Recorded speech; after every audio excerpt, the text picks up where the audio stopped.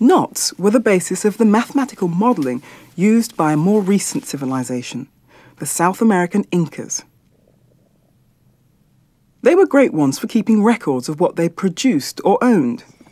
The number of cows owned by a farmer could be represented by knots on a single cord. Unlike the Babylonians, the Incas used a number system with base 10. 122 cows are represented by the knots down this cord.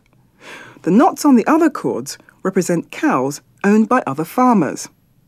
The units tens and hundreds are lined up across the cords, and zeros are represented by the absence of a knot.